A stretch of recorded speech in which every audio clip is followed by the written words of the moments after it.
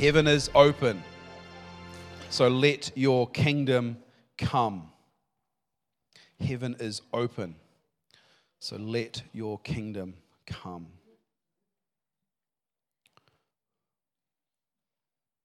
I love those testimonies. Far out, man. I'm inspired. I had such a good week this week. I haven't got enough time to tell you about it, but the good news is, based on my evidence of my week, God is choosing to use ordinary people to do extraordinary things. That's my testimony of my week. God is using ordinary people to do extraordinary things. So if you're ordinary like me, God wants to use you. Here endeth the message. That's it. I mean, I like to back up what I say with scripture, so we might do that. But I kind of feel today that I've brought you a big piece of juicy steak, a full meal. And medium rare, of course. Yeah, 100%. But I don't know how much we're going to get through, because the more I look at this, the more God reveals. And even this morning in the prayer meeting we're having this morning, or even before they turned up, I was in the prayer room praying for you guys. And God's just unloading revelation around the scripture, what he wants to do. So we'll see where we go. And this just might be part one of a two-part thing. We'll see. Because lunch is soon. This morning I want to introduce you to two champions of faith. Two champions of faith. I want to show you two ordinary blokes, just ordinary blokes, that God transformed by the power of his Holy Spirit. And once he'd transformed them by the power of his Holy Spirit, these guys remained ordinary. Just ordinary blokes. But because they allowed their ordinary selves to be empowered by the Holy Spirit, God did extraordinary things. Still ordinary, but God does extraordinary things. And I'm using this language on purpose to make you realize that even if you think you're ordinary, or you tell yourself you're ordinary, God can still use you, and he wants to use you. And in fact, that's his plan A, to use you. If only you'd allow him. And I'm going to show you, hopefully we get to the how, but if all you get this morning is the why, then I'm okay with that. But I have to say this right at the outset: no more excuses. No more hiding in the seats, or no more hiding behind the screen. I see you there. No more saying someone else can carry the flag. No more saying someone else can do it because they work for the church. No more hiding. No more excuses. It's time. It's time. God wants his name to be famous throughout the earth, and the way he chooses to do that is through ordinary people doing extraordinary things. And we heard testimonies about that this morning, and we'll hear testimonies about that next week. And you know what? We'll do testimonies the week after. Ordinary people here telling you about extraordinary things, because God is at work and God wants to use people. So if you like titles to messages, today's message is called Extraordinary Exploits of Everyday Believers, meaning you and me. God wants his super to be our natural. God wants to use us so that we would see miraculous things happen in our lives every day. By definition, a supernatural event is something that can only be accredited to God. It's a miracle. It's a game changer. It's something that testifies to God's goodness. And I'm going to preach this till people wake up. It's time for us, me included, to be stirred out of our slumber, to be stirred out of the way we've done things. And I'm going to share some stuff this morning, will hopefully excite you to see that God wants to use you, an ordinary bloke, an ordinary lady, young children that can give testimony to God doing extraordinary things. Is it okay? Not just you, because look, there's this guy here. Looks pretty ordinary. That's Evan Roberts. Evan Roberts was just an ordinary guy. He was born in 1878. That's why the photo's a bit grainy. I couldn't get a more recent one. He was born in Wales to a Christian couple who were faithful and diligent. They went to a chapel called the Moriah Chapel. They worshipped on Sunday, and they worshipped on Monday, and they worshipped on Tuesday. Most of the time they worshipped at home. They studied the Word of God. They honored the Word of God. They were good, faithful Christian people. Evan was one of 14 children, so they obviously had no TV. But when you're one of 14, you've got to fight for attention. It didn't affect him. Didn't affect him at all. When Evan was 11 years old, his father, who worked in the coal mine, suffered a major injury and couldn't work. So at 11 years old, Evan Roberts left school and went to support his family in the coal mine.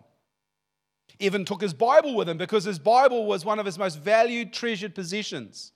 And down deep in the coal mine, there was an explosion. Now, some of the men were killed. Evan Roberts escaped, but the Bible was scorched. There's photos you can find online of Evan Roberts' Bible scorched by the flames of the explosion in the mine. But whether it's just uncanny coincidence or not, the page that was open was at 2 Chronicles chapter 6, which is the prophetic declaration by Solomon that God was going to bring a revival amongst the people of God. Go figure. Because Evan Roberts was one of the most recognised men in the Welsh revival of 1904-1905, which is why we're having a look at him. But let me just bore you with scripture for a minute, if I could be so bold. Solomon is praying and he says, "My God, I pray." This is 2 Chronicles 6, verse 40 for those that follow. "I pray that your eyes, God, be open and let your ears be attentive to the prayer made in this place." Like the prayers we prayed this morning. "Now therefore, arise, O Lord, to your resting place, you and the ark of your strength. Let your priests," that's us, "O Lord God, be clothed with salvation, and let your saints," that's us, "be rejoicing in goodness. O Lord God, do not turn away the face of your anointed." It's Jesus. "Remember the mercies of your servant David." When Solomon had finished praying, fire came down from heaven and consumed the burnt offerings and the sacrifices, and the glory of the Lord filled the temple. And the priest could not enter the house of the Lord because the glory of the Lord had filled the Lord's house. When all the children of Israel saw the fire came down and the glory of the Lord on the temple, they bowed their faces to the ground, and on the pavement they worshipped and praised the Lord, saying, "He is good, his mercy endures forever." God scorched the pages of Evan Roberts' Bible, so he would always have to be able to turn to that page and remember. And Evan Roberts believed that God wanted to use him, just an ordinary bloke, and we're going to hear a recount of some of his experiences this morning. But I don't know if we'll see it today, but some of the videos that I watched, he said for 4 hours at night, the Holy Spirit would come upon him like a power surging through his body. And he would speak with the Lord as a man would speak to face like Moses did. For months, 4 months, I think, every night. For 4 hours, he would just, in his bed, be dreaming. I don't know if they had electricity in Wales in the 1900s, early 1900s, but other people I know that have had the same experience say it's like electricity surging. God was doing something powerful. I want you to listen to the passion of Evan Roberts. So let's make sure the volume works, and let's see what he would be praying. As Evan sought God, he wondered, could he ask God for 100,000 people to be saved? Would he have faith to believe that this was more than a young man's dream, but the reality to come?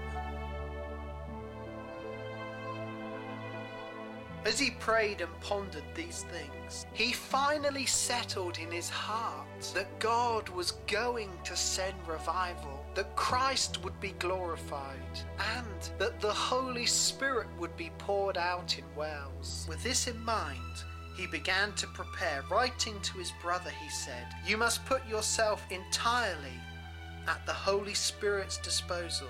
To his sister, he wrote of this blessing, "First, you must feel that you are a lost sinner. Then you must feel that Christ died for you. And lastly, you must have the baptism of the Holy Spirit and then work." He began to tell people that we must obey the Holy Spirit's prompting, even in the smallest of things. Even in the smallest of things. Even in the smallest of things. History shows us, in fact, that revival broke out in Wales in 1904. From a prayer meeting in a church with 17 people in it, revival burst forth across Wales, and in fact, records show that over 100,000 people found salvation in Jesus Christ. Reports tell us that people would leave the dance halls, they would leave the pubs, and they would go to try and find a man or a woman of God, a place of God, a church, a home, where God was glorified in order that they would find the freedom that others were experiencing. Revival across Wales. Come on, God is faithful to his people. When we cry out for revival, the Lord is willing to respond. 2 Chronicles 6, verse 41, I read it before. Solomon says, "Therefore arise, O Lord God, in your resting place." Zion is the dwelling place of God. You and your ark and your strength. Let your priests, which is your people, O Lord, be clothed with salvation. Let your saints, which is your people, rejoice in the goodness of God. Come on, we've got to rejoice in God's goodness, that we would see what God wants to do in our midst. Someone say amen. Please give me some encouragement. I want to know you're listening this morning. Key passage for today is on the screen. It's 1 Peter 2 from verse 4 to 10, and Keelan read that at the opening of our gathering this morning. I'll read it once more. You are coming to him, Jesus, as a living stone, rejected indeed by men, but chosen by God and precious. You also, as living stones, are being built up, a spiritual house, a holy priesthood, to offer spiritual sacrifices acceptable to God through Jesus Christ. Therefore, it is also contained in the scripture, "Behold, I lay in Zion, our chief cornerstone, elect and precious, and he who believes on him will by no means be put to shame. Therefore, to you who believe, he is precious. But to those who are disobedient, the stone which the builders rejected has become the chief cornerstone, and a stone of stumbling and a rock of offense. They stumble, being disobedient to the word, to which they are also appointed. But you are a chosen generation, a royal priesthood, a holy nation, his own special people, that you may proclaim the praises of him who called you out of darkness into his marvelous light, who were once not a people, but are now the people of God, who had not obtained mercy, but have now obtained mercy. Almighty God, I just commit these scriptures to you this morning. Whether it's this morning, right now, here and online, or whether it's weeks to come when people listen to the word of God, the scriptures, may they come alive in people's hearts. May you stir people today, God. May you light them up with the fire of your Holy Spirit, that we too would believe that 100,000 people could be saved in this nation, a revival that we have not seen before. Amen. Hey, I want to break this scripture down, just two parts of it, I think, two different parts. But I just want to show you who we're really focused on this morning. There's three characters that come to my attention when I prepared this message. The first one is Evan Roberts, and I want you to hear more of him. The second guy is a guy called Peter. He was a disciple of Jesus. You may have met him before. And finally, the third person we really want to center our attention on is who? It would be you. And I put those three side by side, and I would say to you, you measure up shoulder to shoulder with each one of them. Because the Spirit of God that raised Jesus Christ from the dead lives in you. Each one of you has a part to play in God's plan to redeem this nation. Each one of you has a part to play to change the lives. If it's one or if it's 10,000 or it's 100,000, it doesn't matter to anyone, it doesn't matter to God. You are called to be the move of God. And that's what I want to talk about today. So let's have a look at this guy first. His name's Peter. Obviously, that's not a real photo, but he wrote this passage that we're studying today, which is why I chose him. But the reality is, if you understand Peter, the fisherman, well, he failed Jewish school. There's a whole lot of technical stuff behind that I don't really understand or get into, but all Jewish boys went to school, and if they were good enough, they stayed, and if they weren't, they went out. Clearly, he went out, so he failed school. Son of a fisherman, became a fisherman. Sitting in a boat after a hard night work with not much luck, Jesus rocks up. Pastor Trevor spoke about this 2 weeks ago, if you were here. He spoke from Luke chapter 5, and he said that Peter was willing for his boat to be used. That more than that, Peter was in the boat with Jesus. Peter wasn't a spectator, he was part of the crew. I encourage you to listen to that message from Pastor Trevor, an ordinary man who became an ordinary believer, but saw extraordinary exploits because God was at work. So, a couple of snapshots. This is where you participate. Pop quiz. What does this picture represent of Peter? Tell me. What? The rock. That's right. Not Dwayne Johnson, but the rock from Scripture. Jesus says to Peter in John 1, if you look at the calling of a guy called Simon, you are Simon, because that was his birth name. But he says, you're the son of Jonah. Well, that's where you came from. But you'll be called Cephas, which means the stone or the rock. And what God's really been buzzing in my spirit this morning is in Matthew 16. Jesus asks his friends, who do people say that I am? Oh, some say John the Baptist, and others say Elijah. And he says, but who do you say I am? It's about a personal revelation. And Peter says, you are the Messiah, the Christ, the Son of God. Listen to the words of Jesus, Matthew 16, verse 17. Jesus talks, he's answering Peter directly. This is a chat Jesus has with Peter. Blessed are you, Simon, son of Jonah, for flesh and blood has not revealed this to you, but my Father who is in heaven. And I say to you that you are Peter, Cephas, meaning the rock, the stone. You are Cephas, and on this rock of revelation I will build my church, and the gates of Hades will not prevail against it. And I will give you the keys of the kingdom of heaven. Whatever you bind on earth will have been bound in heaven, and whatever you loose on earth will have been loosed in heaven. Notice the empowerment that Jesus promises on the back of a revelation. This is going to be confirmed shortly when we examine Peter's letter, but this is a key moment when Jesus points at him and says, you heard from the Father, now you're going to see amazing things. But understand this, any reader of Scripture would not miss the clarity in what Jesus says when he affirms Peter. Any Jewish listener who was sitting around when Jesus is chatting to his friends is not going to miss this. Why? Because there's a significance in calling someone the rock. Let me just give you a couple of references. Deuteronomy 32, starting at the beginning. Moses sings a song, gets out his guitar, starts singing in the Spirit. Give ear, O heavens, and I will speak, and hear the earth the words of my mouth. Let my teaching drop as rain, my speech distill as the dew, and as raindrops on the tender herbs, showers on the grass. For I proclaim the name of the Lord. Ascribe greatness to our God. He is the rock, and his work is perfect.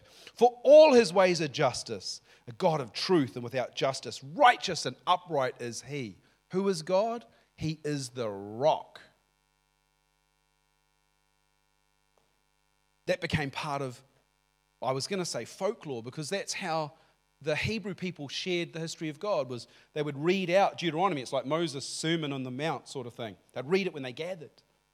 So generations later, when a young woman who couldn't get pregnant petitioned God, and she fell pregnant and gave birth to Samuel, she sings a song to God and she says, you are my rock, you are my strength.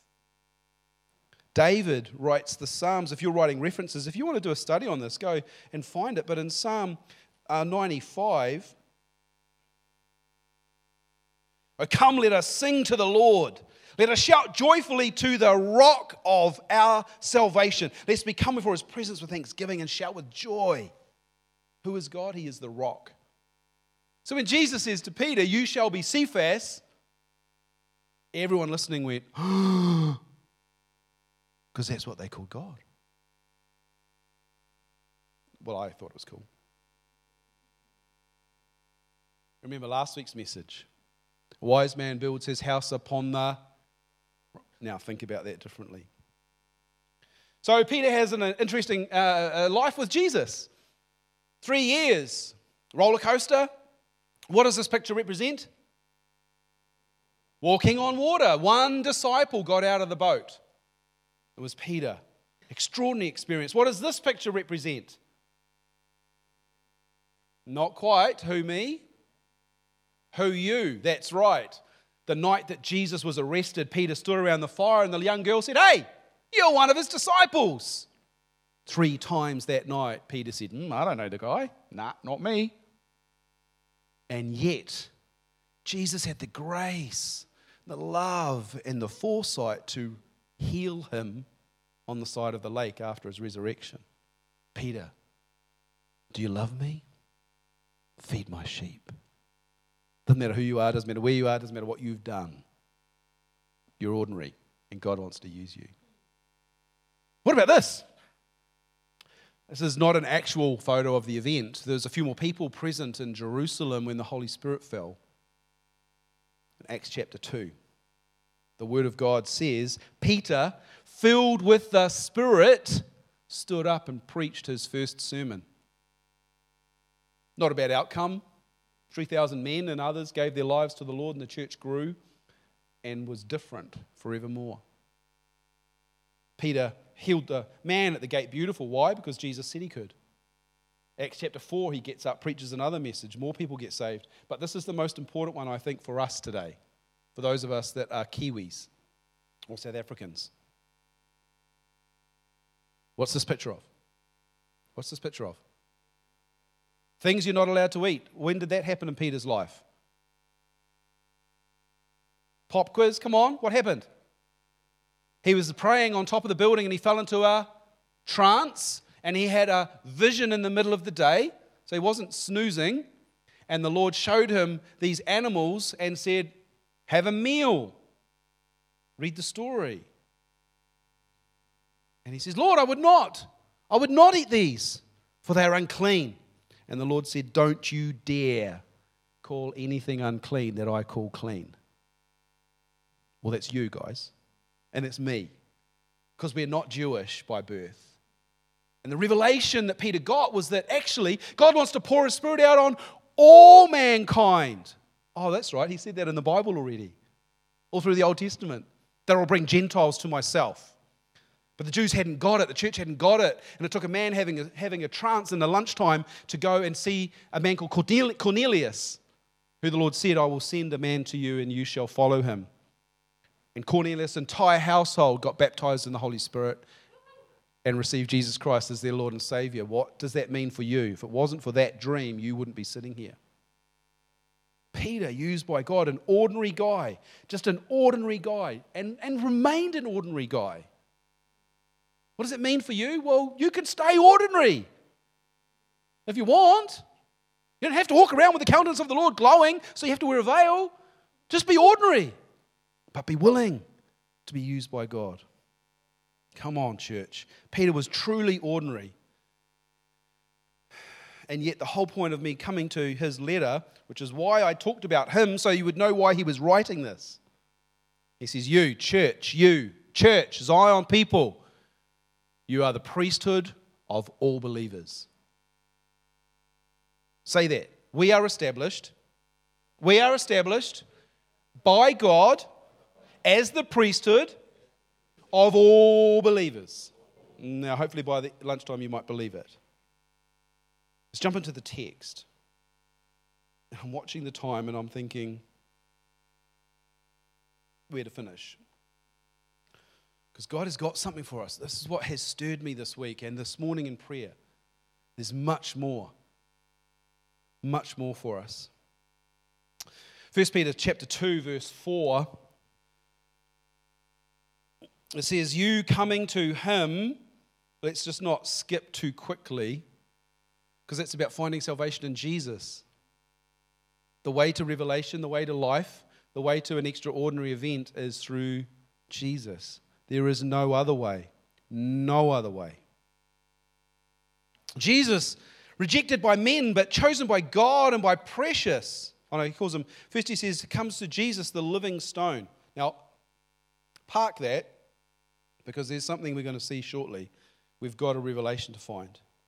Jesus was rejected by men, but chosen by God.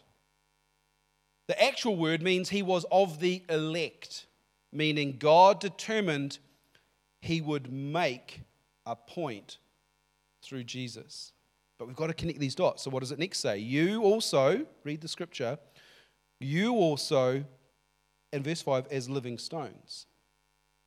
That's where we've got to hold on. Because when the Holy Spirit repeats something in scripture, he's basically taking out a pink highlighter and scratching the parchment so that you take notice. Because he just said, you're living stones, but didn't he just say Peter was living stone? Jesus was a living stone? Same words. So what we're trying to see there, and you can see it on the screen, is that we're made in the likeness of Jesus. Special, chosen, elect, precious in the eyes of God. And I would say today, let no man or woman think less of themselves because you're made in the image of Christ. So say this with me. Same for Jesus. Same for Jesus. Same for me. Say it again. Same for Jesus. Same for me. Made in the likeness of Christ. Let no man or woman put themselves down. And this is going to make sense as we build this together. And speaking of building, look in verse 5. It says, and you are being built up in a spiritual house. Living stones, being put together, fitted together. As we're fitted together, we become the temple of God. Friends, I've been saying this since Christmas last year. Church is not a building. Church is not a meeting at 10 o'clock on a Sunday on the corner. Church is the people of God activated by the Spirit of God. And when you and someone else get together and put Jesus in the middle, that's church. Zelda is having church on the side of the road with a guy called Dennis whose middle name was James. Why? Because God led her there by the Spirit and they had church together. And the rest of the story, which you haven't heard, is astounding, which we'll probably share in the newsletter for the sake of time. It's church. You're being built together, a spiritual temple. Paul wrote about this. I was supposed to share this last week, but I cut it out due to time. But Ephesians chapter 2, you will know this reference. But let me read it to you. The end of chapter 2 from verse 19. Can you tell I'm a bit excited about what God's trying to do to us? Oh my goodness, look at the time.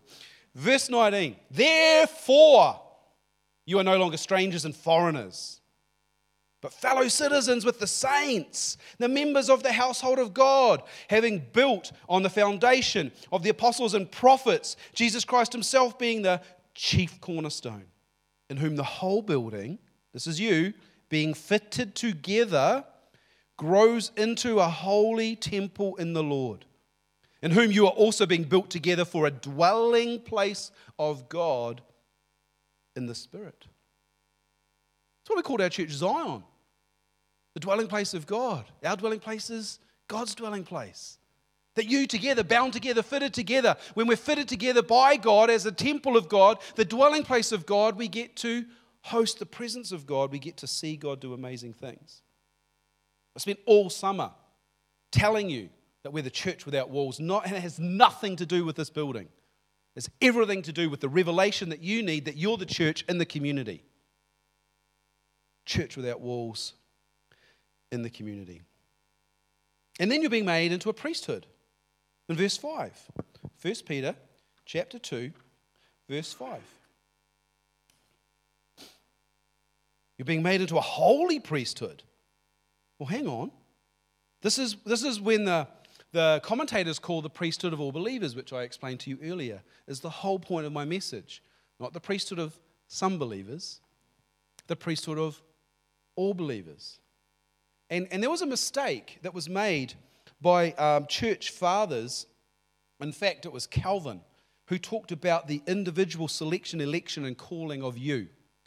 And they made this, the whole interpretation of this passage was made into an individual calling. But it's not the context. The context is the house being fit together. The house being fit together is corporate. It means you can be a stone if you want, but if you're a stone by yourself, then you get kicked and you're nothing. There's no substance, there's no structure, there's no dwelling place. We were actually saved and set apart by Jesus and called living stones to be locked together in unity, that we would become the house of God himself. Our mission is to be close to the Lord, invite others to come close to him, and invite them into that blessing. There is so much for us to take in this morning, and there's so much more that I have to share for you.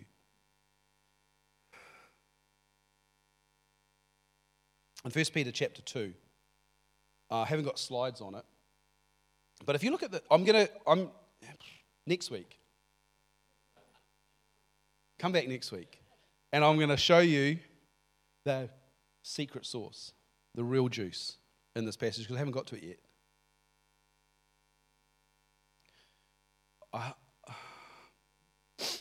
Let's just pause in the middle. Peter writes this. He's like, because you can go to the good bits and miss the middle of the sandwich, but this middle bit, which I'm not going to teach on, actually he starts quoting scripture. And if you've got a Bible with reference notes, you will see which scriptures Peter was quoting. And even though he was the son of a fisherman, became a fisherman, failed Jewish school, he still knows the scripture. Let you have any excuse.